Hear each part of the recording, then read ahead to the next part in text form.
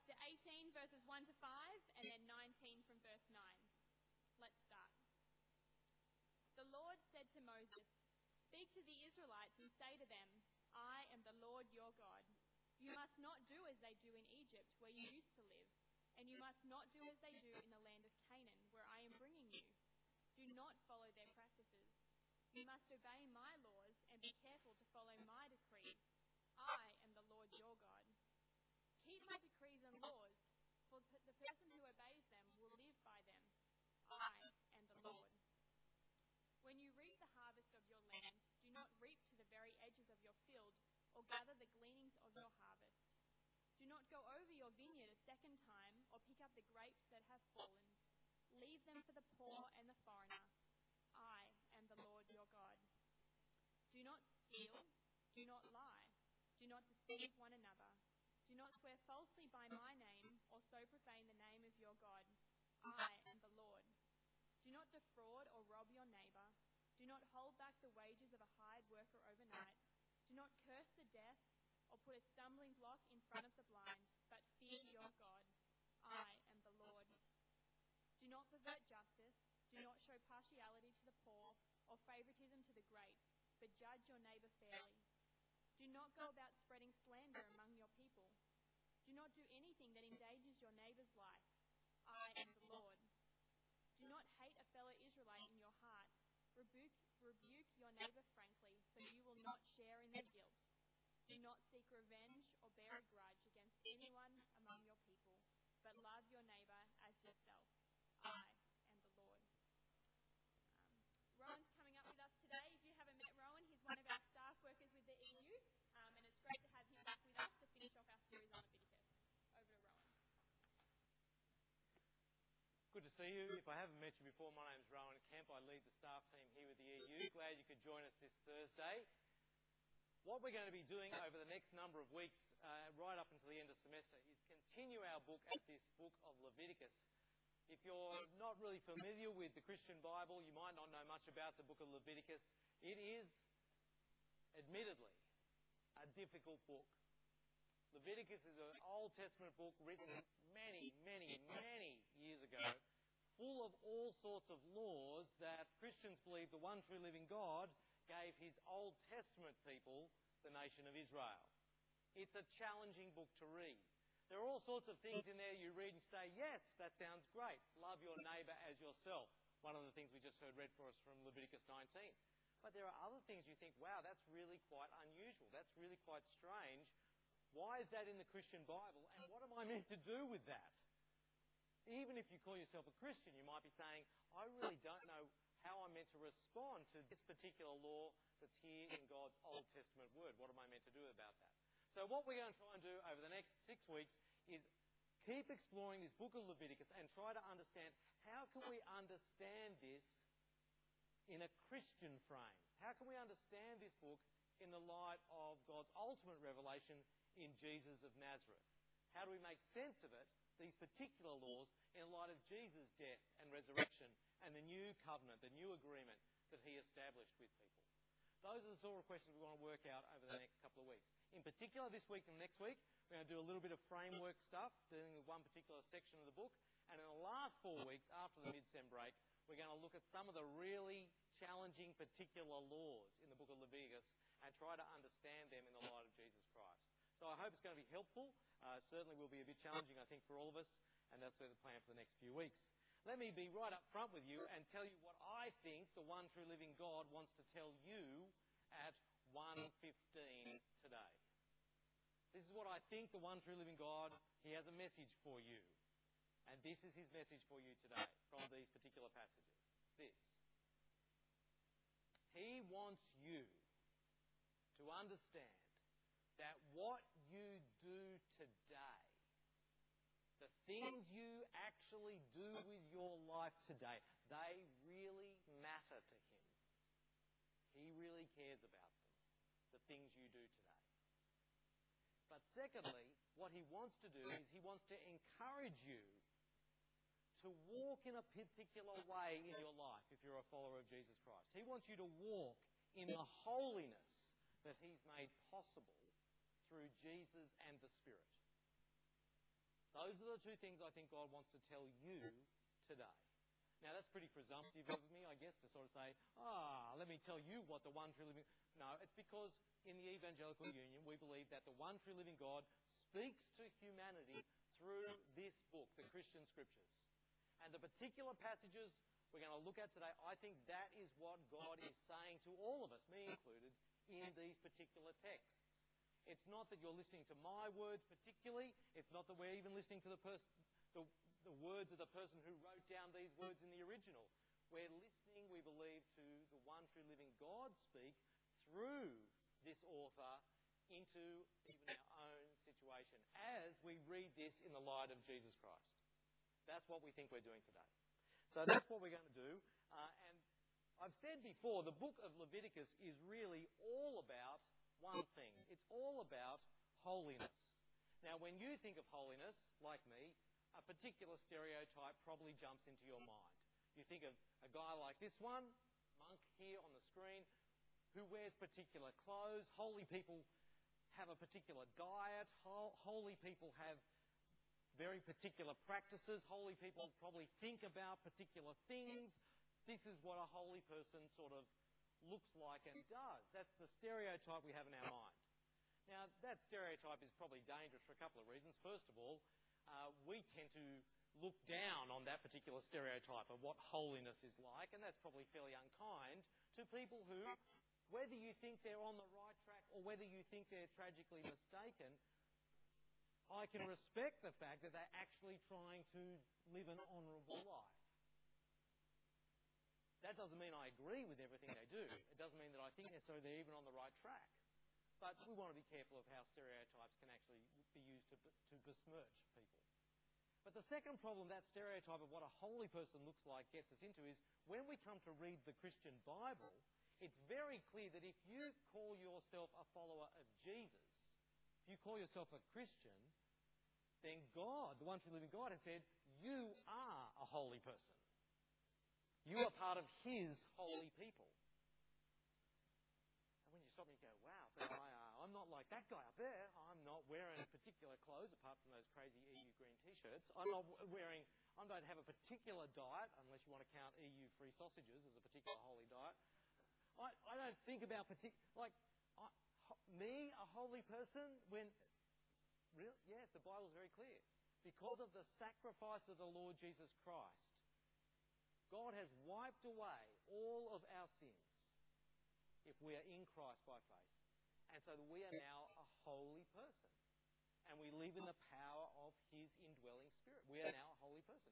So what we want to do over the course of these weeks, as we look at the book of Leviticus, is wrestle with this question of what does it mean to be a holy person amidst a holy people worshipping a holy God. Those are the questions we want, that we're hoping Leviticus will help us with. Now, I can show you that in Leviticus, this question of holiness is really significant. Here's just one particular verse from Leviticus chapter 20, verse 6. You can see it there on the screen. You shall be holy to me, says the Lord God. For I, the Lord, am holy, and have separated you from the peoples, that you should be mine. Now, as I said, we sometimes have these stereotypes of what it means to be holy, but let me tell you what the word holy really just means. The word holy comes from the same root as the verb to separate. That's why this verse is helpful, because it brings those two things together.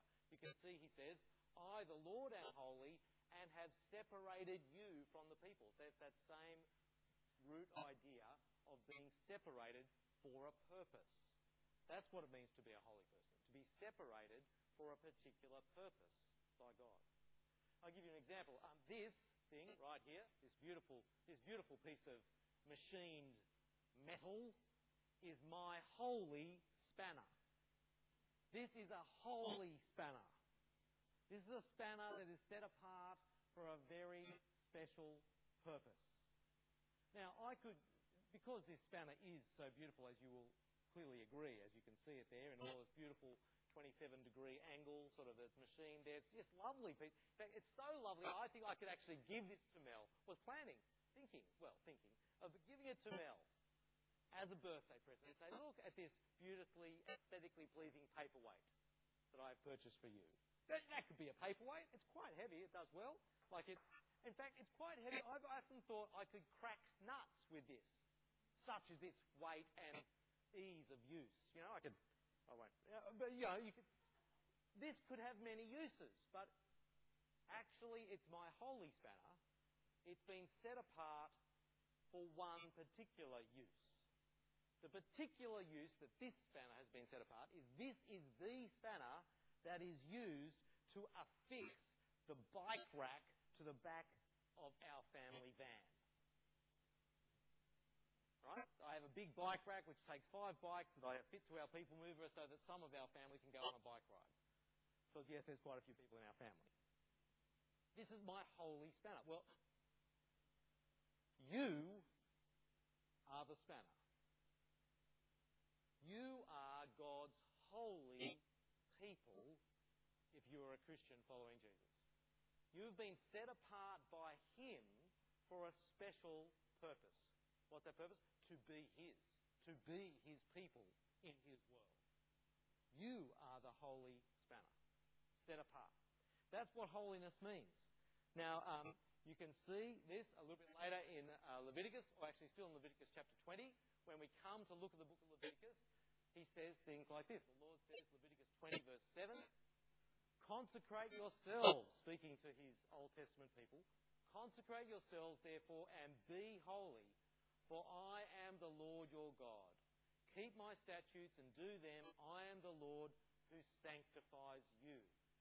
Now, Paddy, Ben, I think last week might have made some fun of me when he talks about some of these words, because these words for consecrate and sanctify, these all come from the same word, actually, in the original. They all come from the word holy. Just in English, we have lots of different words to choose from, and the translators like to make your reading experience a bit more exciting by using it. But actually, it obscures the fact they actually come from the same sort of word. So if I give you, instead of the NIV, if I give you the KUV, the Kemp English version, which is not terribly popular, I must admit, it reads like this: Holify yourselves, therefore, and be holy, for I am the Lord your God. Keep my statutes and do them. I am the Lord who holifies you. Now, did you get here? Notice here. Which direction does holification take? In which direction does it occur? Well, if you look here, the Lord says, holify yourselves. So the people are to make themselves holy. And be holy, for I am the Lord your God. Keep my statutes and do them. I am the Lord who holifies you. There's two directions going on here, right?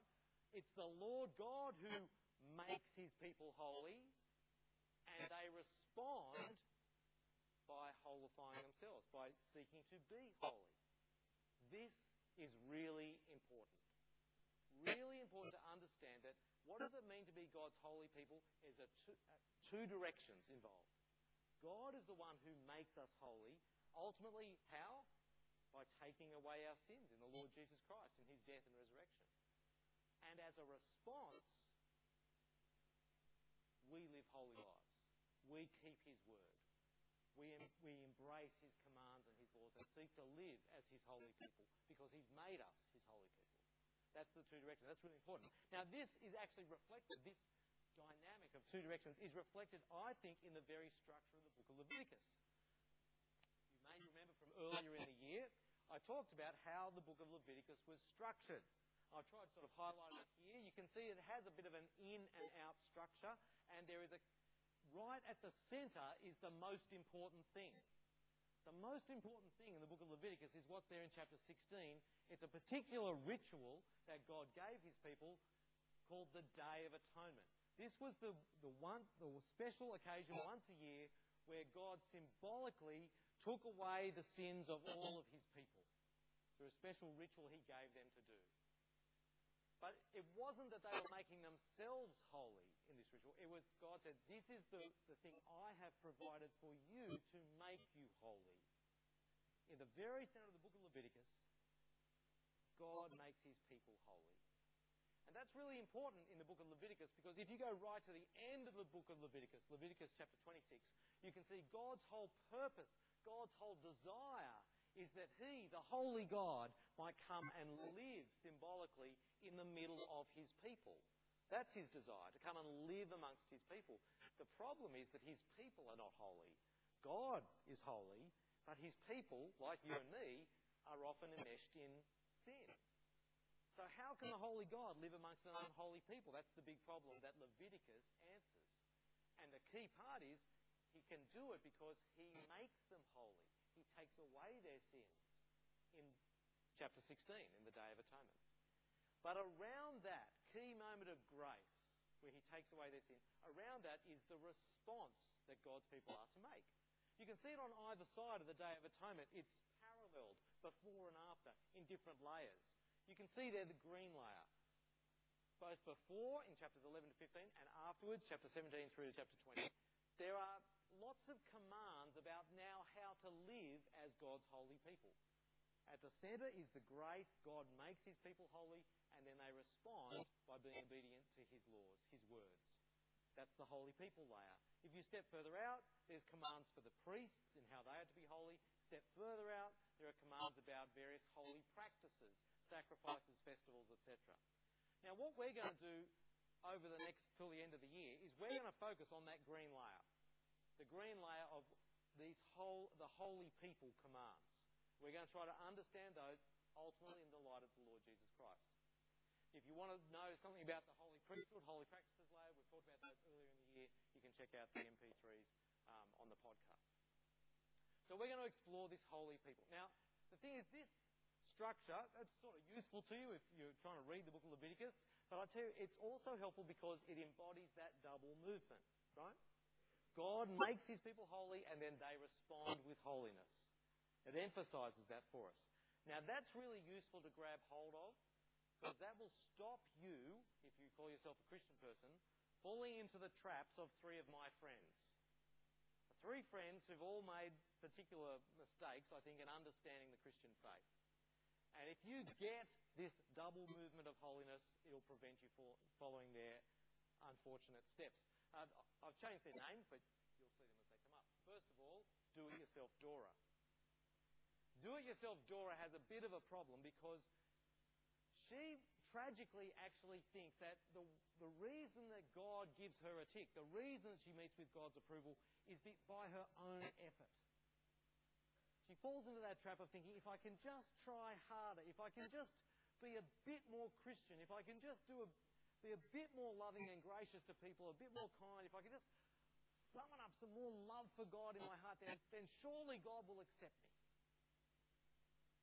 She's fallen into the tragic mistake of thinking that she can get there under her own steam, that she can get God's approval by doing it herself.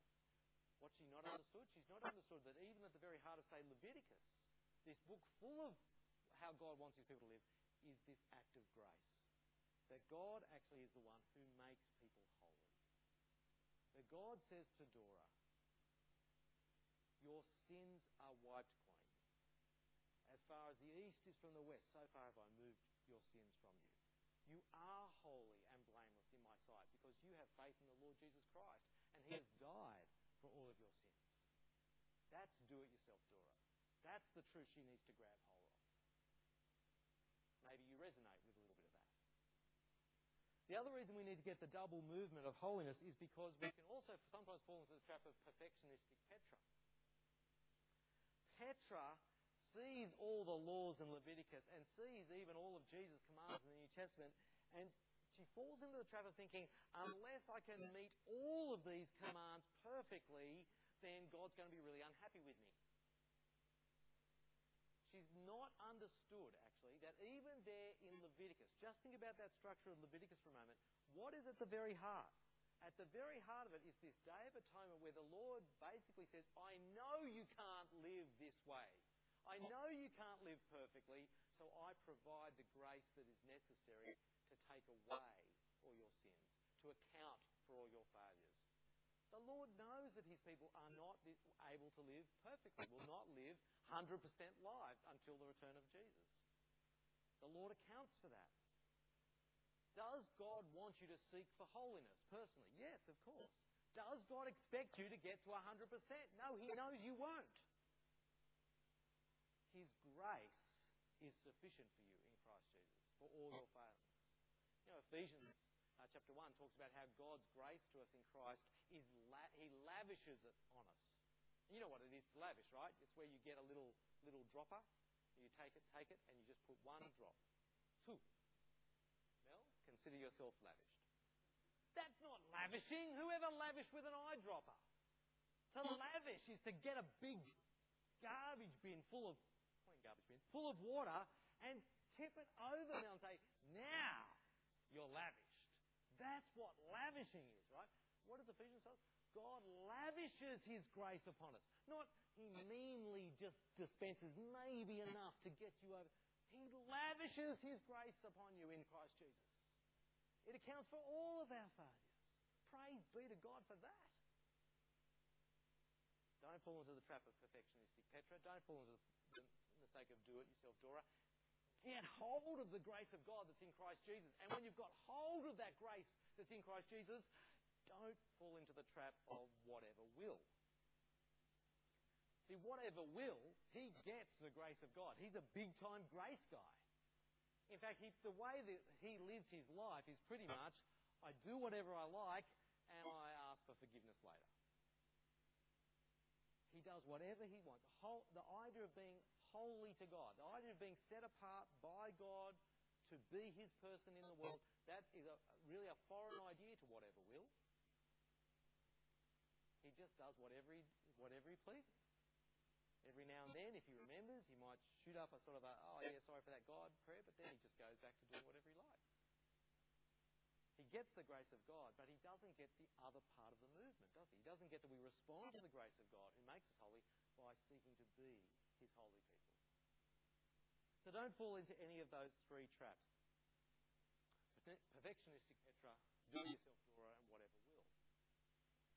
So how then are we actually meant to live? What are we actually meant to do? How are we to understand holiness? What I want us to do is look at, I highlighted before, the green layer, the whatever people. The holy people. The holy people, right? That holy people layer. In particular, we had a couple of readings that Mel read for us from chapters 18 and 19 of Leviticus. Now, if you've got your Bible there, open up to chapter 18 and 19 of Leviticus. If you don't have a Bible with you, maybe look on with the person next to you or call it up on your phone. We're jumping in here to look at that second layer, the second holy people layer. And I want to point out to you two things. I want to point out to you that when God talks about holiness to His people, He says two things. He says holiness is necessary and holiness is appropriate. So this is a bit of a framework idea here. Holiness is necessary, according to God, for His people, and it's also appropriate for His people.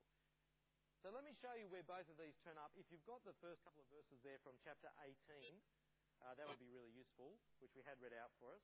Let's have a look there and see if you can identify, as I read through, see if you can identify these two ideas, that holiness is necessary and appropriate.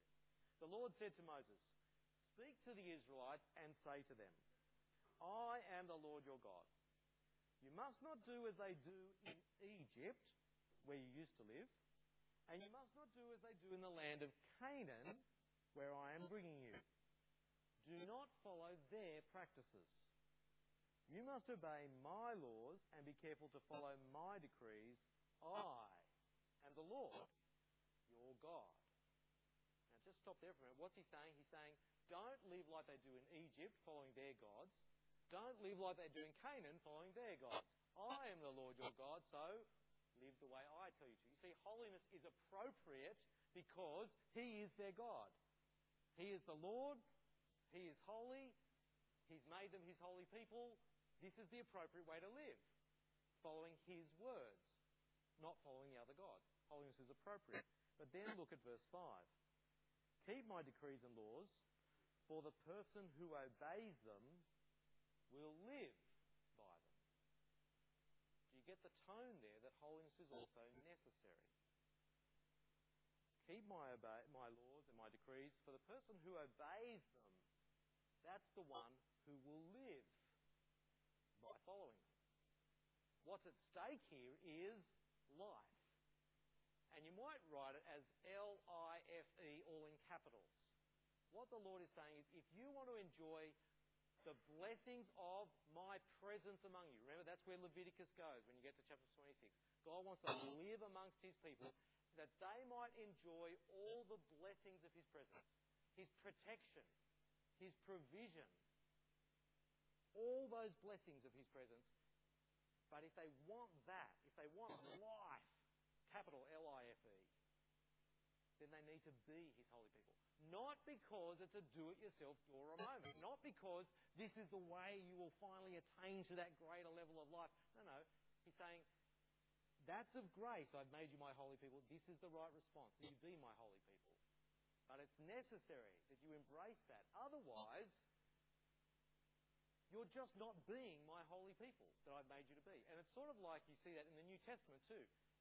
In the book of James, we learn that faith in Christ without works that flow from it is dead.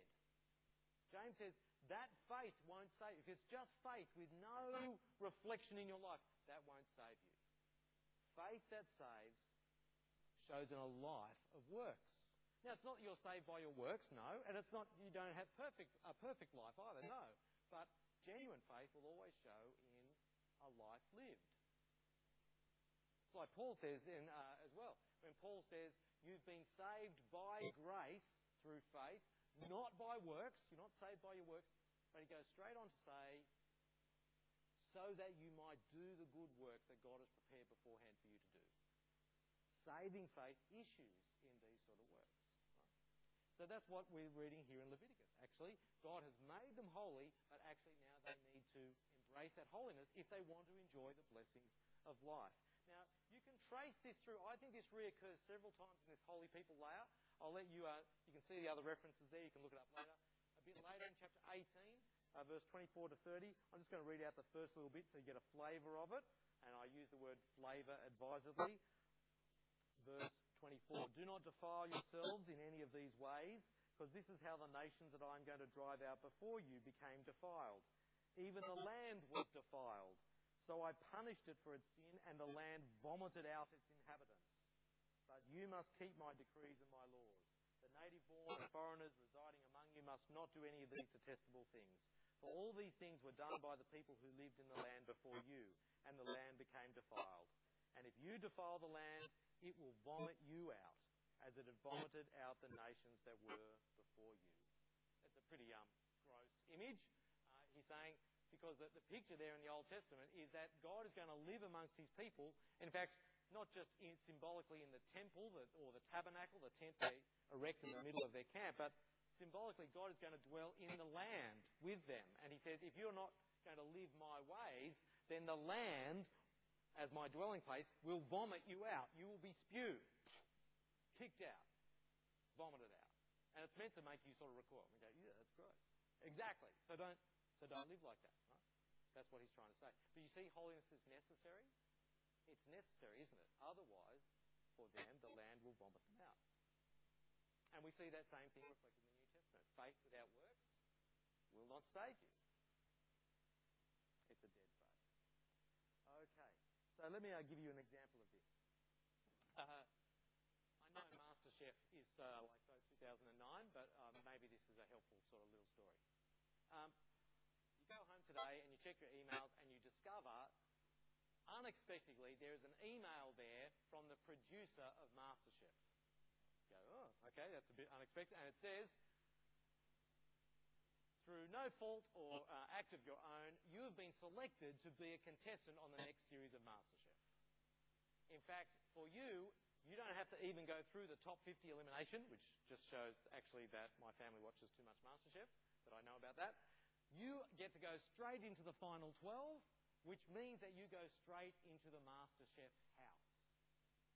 You think, okay, awesome. Or you might think, terrible, a jail sentence. But either way, you print off the email and you say, okay, I'm on MasterChef. And you pack your bags, say goodbye to the folks and take yourself off to the beautiful MasterChef house. And you get into the house, you choose your bedroom and you start to explore the wonders of the house. There's a pool and there's a gym and there's a movie room and it's it's fantastic. So the next day rolls around, first day of filming, and you decide, you know what, this house is awesome. I'm just not going to go. I'm just going to hang out here. This is great. And then everyone else goes off and you just hang out in the house. Have a great day. The second day rolls around, off to filming again, and you go, I had such a great day yesterday. I'm going to stay here. So you stay in the MasterChef house. Well, that evening you get a little visit from the producer. The producer sits you down and says, you're a contestant on MasterChef. You go, yes, I know. I'm here in the house. It's awesome. I'm having a great time. No. But you were a recipient of our invitation through no act of your own. And you say, yes, it was pure grace, undeserved kindness. But because you're a recipient, you now need to actually embrace your responsibilities. We made you a MasterChef participant. Now you need to be a MasterChef participant. You say, no, hang on. I've got the email. I'm here in the house. You let me in. I'm part of it. The producer says, yes, but if you're going to be a MasterChef, you need to actually be a MasterChef. And then she suddenly remembers, the producer remembers this phrase from church on Sunday night. She says, otherwise, this house will vomit you out. You need to embrace your identity. If you're in Jesus Christ, you have been made one of His holy people. And now we need to embrace living a holy life as His holy people. Now, one of the beautiful things about Leviticus is it gives us lots of indications of what that could look like.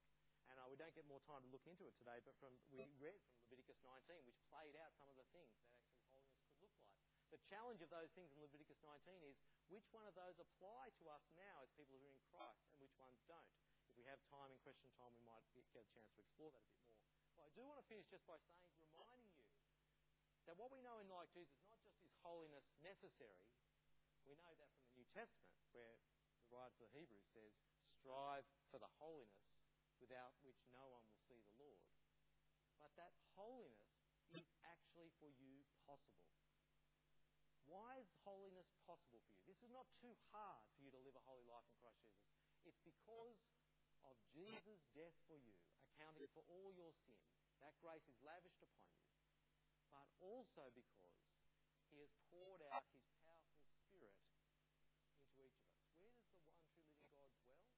He doesn't dwell in a particular piece of geography. He doesn't dwell in a particular tent in the Middle East. The one true God has taken up residence in our hearts by His Spirit. He's made us His holy people. He empowers us to be His holy people. So as Paul says in Romans chapter 8, in the power of the Spirit, therefore put to death the misdeeds of the body, that you might fulfill His righteous laws, to love God and to